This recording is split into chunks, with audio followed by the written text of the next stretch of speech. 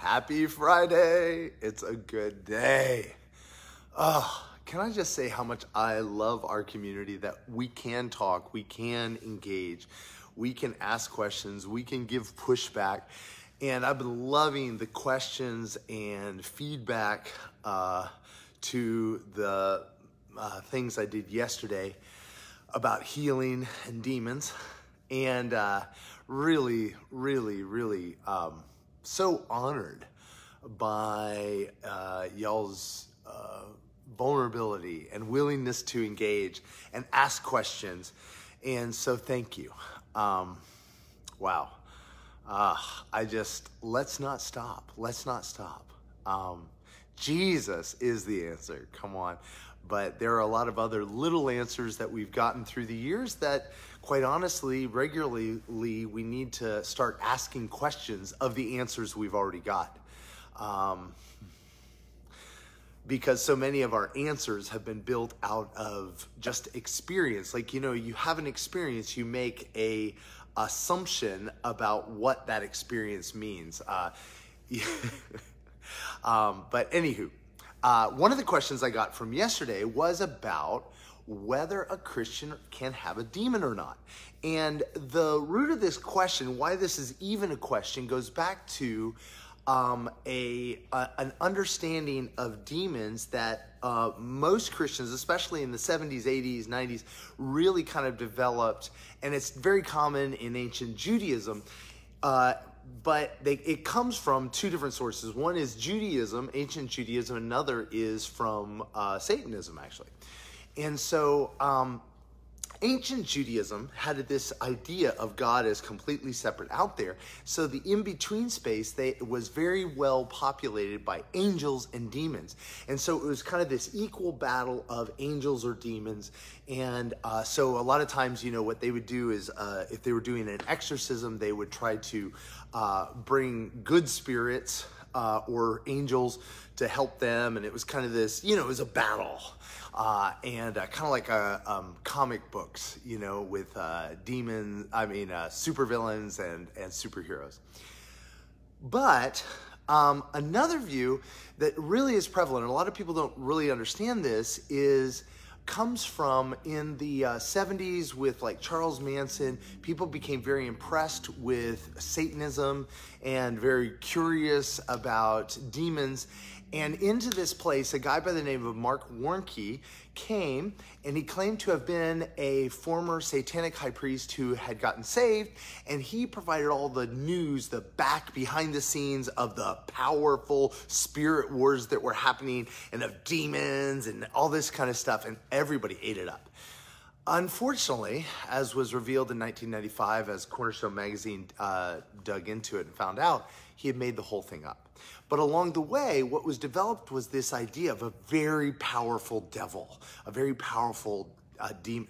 And so the idea is, from this comes this idea of spirit possession, that the demon possesses you, takes total control of you, your identity and your person, and you cease to exist. That's kind of the picture of demon possession. So the idea is, if I've given my life to Christ, how can I then have a demon? Okay. Do you see that? Okay. What's wrong with this picture? We talked a little bit about this yesterday with the man of the Gadarenes, who, though he have 1,000 or a legion of demons, guess what? He can drag his demons to Jesus. Wow. What? So you see, it's not that version. Now, that's not to say that there are people experiencing extreme amounts of, and that's why I like to use the word demonization. From the word demonizai, I can never say it. In the Greek, that's the word that's used because it's not possession. You've been bought with a price. You belong to him, right? So it's not that. And so it's not an equal battle. It's not God versus the devil.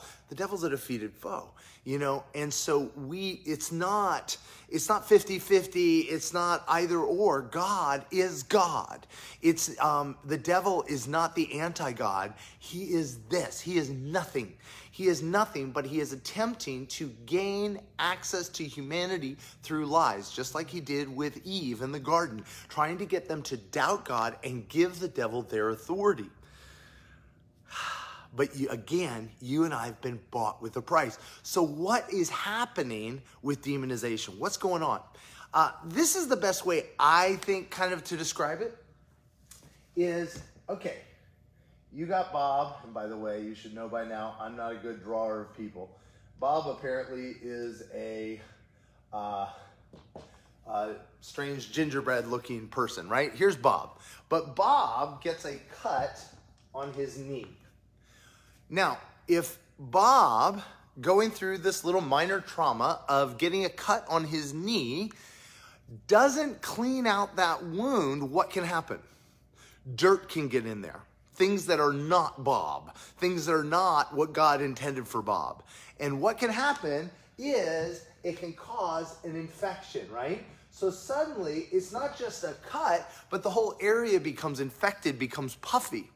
Now, say Bob still doesn't deal with the results of this puffiness, right? Instead, he just keeps going on his merry way and tries to keep from hitting that sore spot, right? He protects it rather than actually deals with it.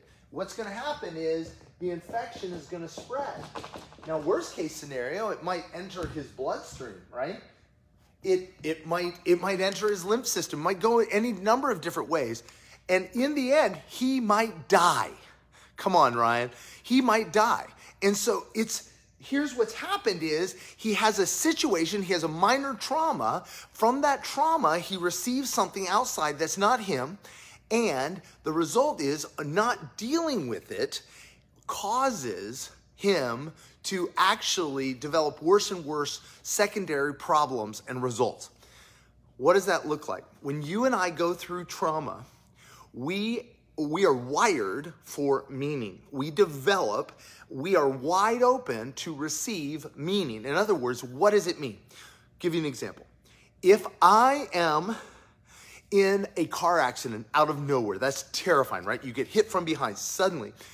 My mind goes, what must I do to be safe? What must I learn here? What makes sense? I am not safe in cars is offered, right? The enemy offers me lies. He offers me lies. That's the infection piece. He offers me lies. And if I partner with those lies, I am inviting the enemy's influence into my life. That's the infection. And why? What is with that lie? That lie says, I will protect you. If you will embrace fear in this way, I will protect you. Guess what? I'm now giving the enemy full authority in that life. But anybody gone down the road of paranoia and fear, you know it's never enough. Well, and you end up, you guys know Howard Hughes' story, right? He was a billionaire playboy. He was like Elon Musk with airplanes, and he was amazing. And by the end of his life, in attempting to create safety, he became so fear-driven, he literally lived butt naked in the top penthouse of a casino that he owned in Las Vegas, and refused to touch anything, and like only ate, like he had all power, all this money, but fear drove him to this tiny spot because you can't control it. So inviting a little bit of that lie, inviting the lie, it gives the enemy authority in our life in that area. And this is how the demonic comes to affect us. Now, if you keep going down this road, guess what? He has more and more ability to attack your mind. And again, it's like an infection. He's on you, and it can lead to things like fugue states where you don't know. Like a fugue state is where you're doing things you don't even know what you're doing. Why? Because you have completely surrendered, at least to a series of thought patterns, a series of lies that you've surrendered to the enemy to protect you. And guess what? He'll take over for those moments. But at your worst, at your most demonized, at your most infected, you still have the ability to say yes to Jesus, as evidenced by the man of the Gadarenes. Nobody is too far gone. So it's not demon possession. You can't take possession of what Jesus bought. You belong to him. And so the minute you say, Jesus, boom, he's right there right there. He is there for you. Cry out to him. He's paid a price, and his blood will purify you of all things. That's what this is about. And so when you recognize, so the enemy wants you to be impressed with your trauma, wants to be impressed with your brokenness, impressed with his lies, impressed with the results of believing his lies. And God just says, I want you to be impressed with my righteousness, my goodness, my life, because if you'll say yes to me, I will flow in through you and drive out everything that is a lie. I will drive it out. And this is why one of the most powerful ways that I've seen deliverance to happen is simply to believe the truth. Hey there, Ryan. It's simply to believe the truth, simply to receive the truth. And when I don't mean truth like as in recite scripture verses, I mean literally what God is saying about you. And the truth will go directly against the lie that has invaded the trauma, right? The lie might be, like I said, if you're in a car accident, that I am unsafe, that I am unprotected, that I must look out for myself. No. The truth is God is my protection. In fact, in that situation, I should have died, but he was there to protect me, right? Do you see it like receiving the truth God speaks? This is how the prophetic works really powerfully with deliverance, because as I begin to speak God's truth, people can grab hold of that truth. Boom, lies get broken, and the enemy loses access in that moment to torment you, because you will receive the truth, and the truth will set you free, right? The truth, he is truth. Jesus, what he has accomplished on the cross, setting you free. And so the demonic loses that authority and that power to be able to torment you. Come on. Yes, Ryan. And so one of the things that I've seen with a lot of deliverance ministries is they end up reinforcing accidentally that the enemy is this big bad boogeyman. That's been the problem in the first place, is that people gave the enemy all that authority, all that power. No, we want to impress them with Jesus. We want to impress them with his righteousness. We want to impress them with what he accomplished on the cross and the love that he has for them and the power he has to deliver them from a life of brokenness and sin. But the other piece of that is a recognition that when the enemy comes in, he comes in to fulfill a purpose. Why? He offers something, right? What did he offer Eve? He said, listen, I'll make you like God. So here's the thing. All of us have basic needs. If you're familiar with Maslow's hierarchy of needs, all of us have these needs. Core needs that God designed us on purpose with. And those needs he actually designed so that we would need two things: each other and him. That we would need. So he created us. We don't like being needy. And so the enemy and needs are usually fulfilled either incrementally or in process. And the enemy will offer to meet that need now. And so we talked about this with Eve. Was Eve like God? Yes, small l, right? She was like him, right? She was made in God's image. The enemy says, you're not like him, big L, duh, but I can make you like him, big L, today, right? I'm going to short circuit the process. I'm going to meet your need to become like God, right? To jump that gap. What happens is, in that moment, he's meeting a need. You have a need for safety. The enemy says, I'll protect you. I remember I had an encounter. I was very lonely as a kid. We lived in the country.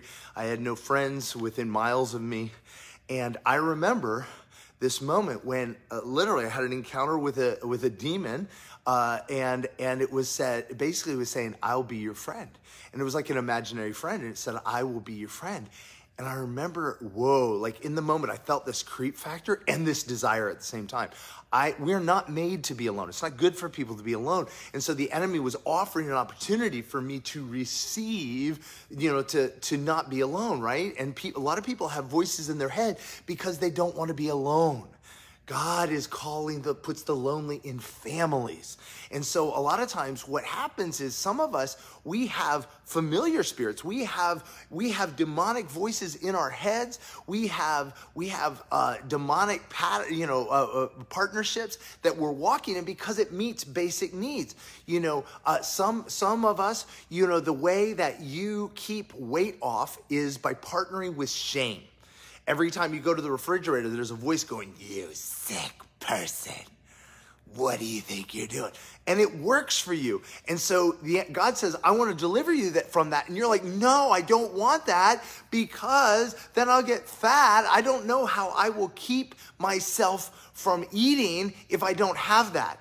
So if I am giving up what the enemy is providing, I'm giving up the lie, I'm giving up this partnership with the enemy, the question, a really good question to ask is, how, God, can you help me to achieve that, to deal with this? Great example for me.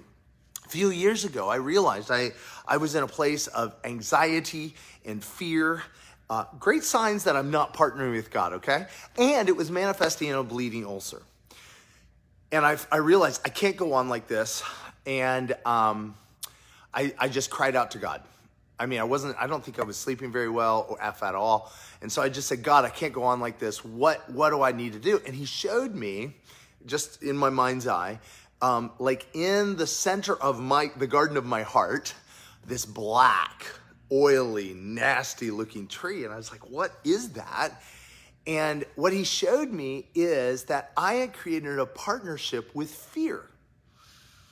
So fear was the main way that I got things done. Stay with me. I used to be super proud of what I called this adrenaline effect.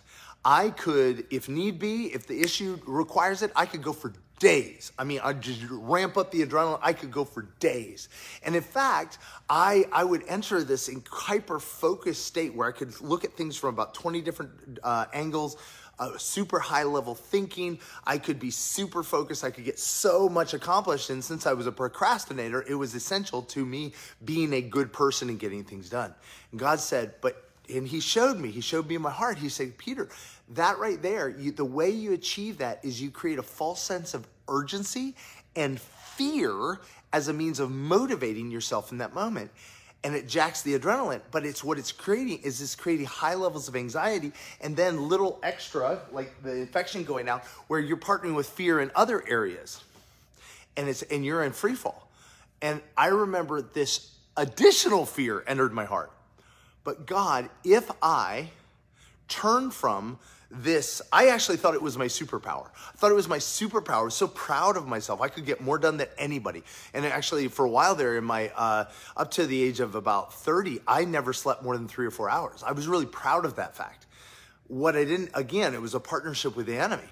And I was like, Lord, but if I give this up, how will I get things done? And if I don't get things done, I won't be a good boy. I won't be a good person. I'll be a bad person. And this is how I keep shame at bay, is by partnering with fear. And God simply said this. He said, you'll have to do it through my Spirit. You'll have to do it by living moment by moment, asking me what there's grace for, rather than this thing of fear. And I remember being terrified to give up this demonic partnership. Now, this is a person I would like to think I'm relatively mature. I've definitely given my life to the Lord. He's definitely my Lord and my Savior. He's definitely filling my life with good things. He's definitely flowing through me. But here was an area like an infection where the enemy had access to me, and it was out of control. Guess what? As I surrendered that fear, that option of going to this adrenaline state of fear, and he set me free. He filled me with joy. He filled me with hope. He just gave me deep-seated peace. And wow. But here's the deal. Where the one was an instinct, a reaction, an automatic, do you know walking by the Spirit is a choice? It required me actually choosing. And a lot of times I'm just going to be real, we want to live a life where we're afraid of our own ability to make bad decisions. So we want to give our freedom away. We're afraid of our freedom. We're afraid of the bad choices we can make. So we give away our freedom. But God will not take our freedom. But the enemy is more than glad to enslave us.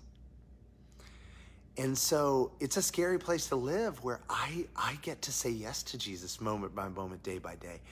and yet it's the best place of all. It's a place of joy and peace and life. And in fact, this is what Jesus died for, that his power and life might flow through me moment by moment. And as it runs into things in my life that don't look like Jesus, that the blood of Christ would flow through here and drive out all of the sickness and sin and brokenness that's in our bodies and in our minds. That's his best. His best, we want one and done. But instead, what did he invite me? A lifestyle of saying yes to Jesus was his answer. Now, yes, I had immediate reaction. I was within a day or two, I was completely healed of a bleeding ulcer. My anxiety levels dissipated almost completely. But guess what? I remember about a day into this, I was on the verge of a panic attack. And in that moment, I was being tempted to give in fully to fear. I had an opportunity to do what? Say yes to Jesus. And there at a Panera, Jesus saying yes to Jesus felt so weak, but I knew if I let go, I'd slide into a panic attack of fear, right? He set me free. As I said yes to Jesus, he set me free moment by moment by moment. See, the lordship of Jesus Christ is not a one and done.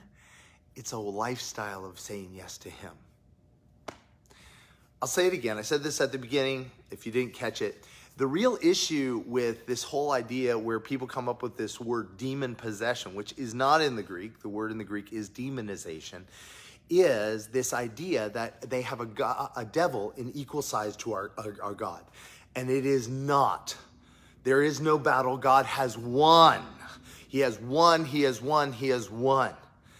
It is not an equal. It is not a fair fight. God has won.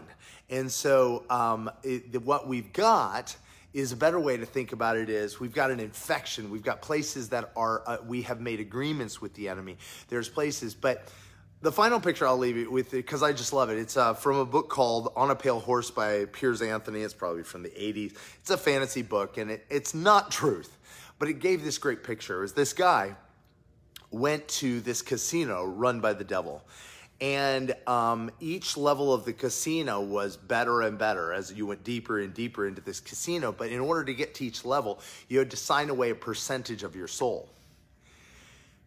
And the goal was that by about the 9th or 10th level, you sold all of your soul and you were a complete slave to sin.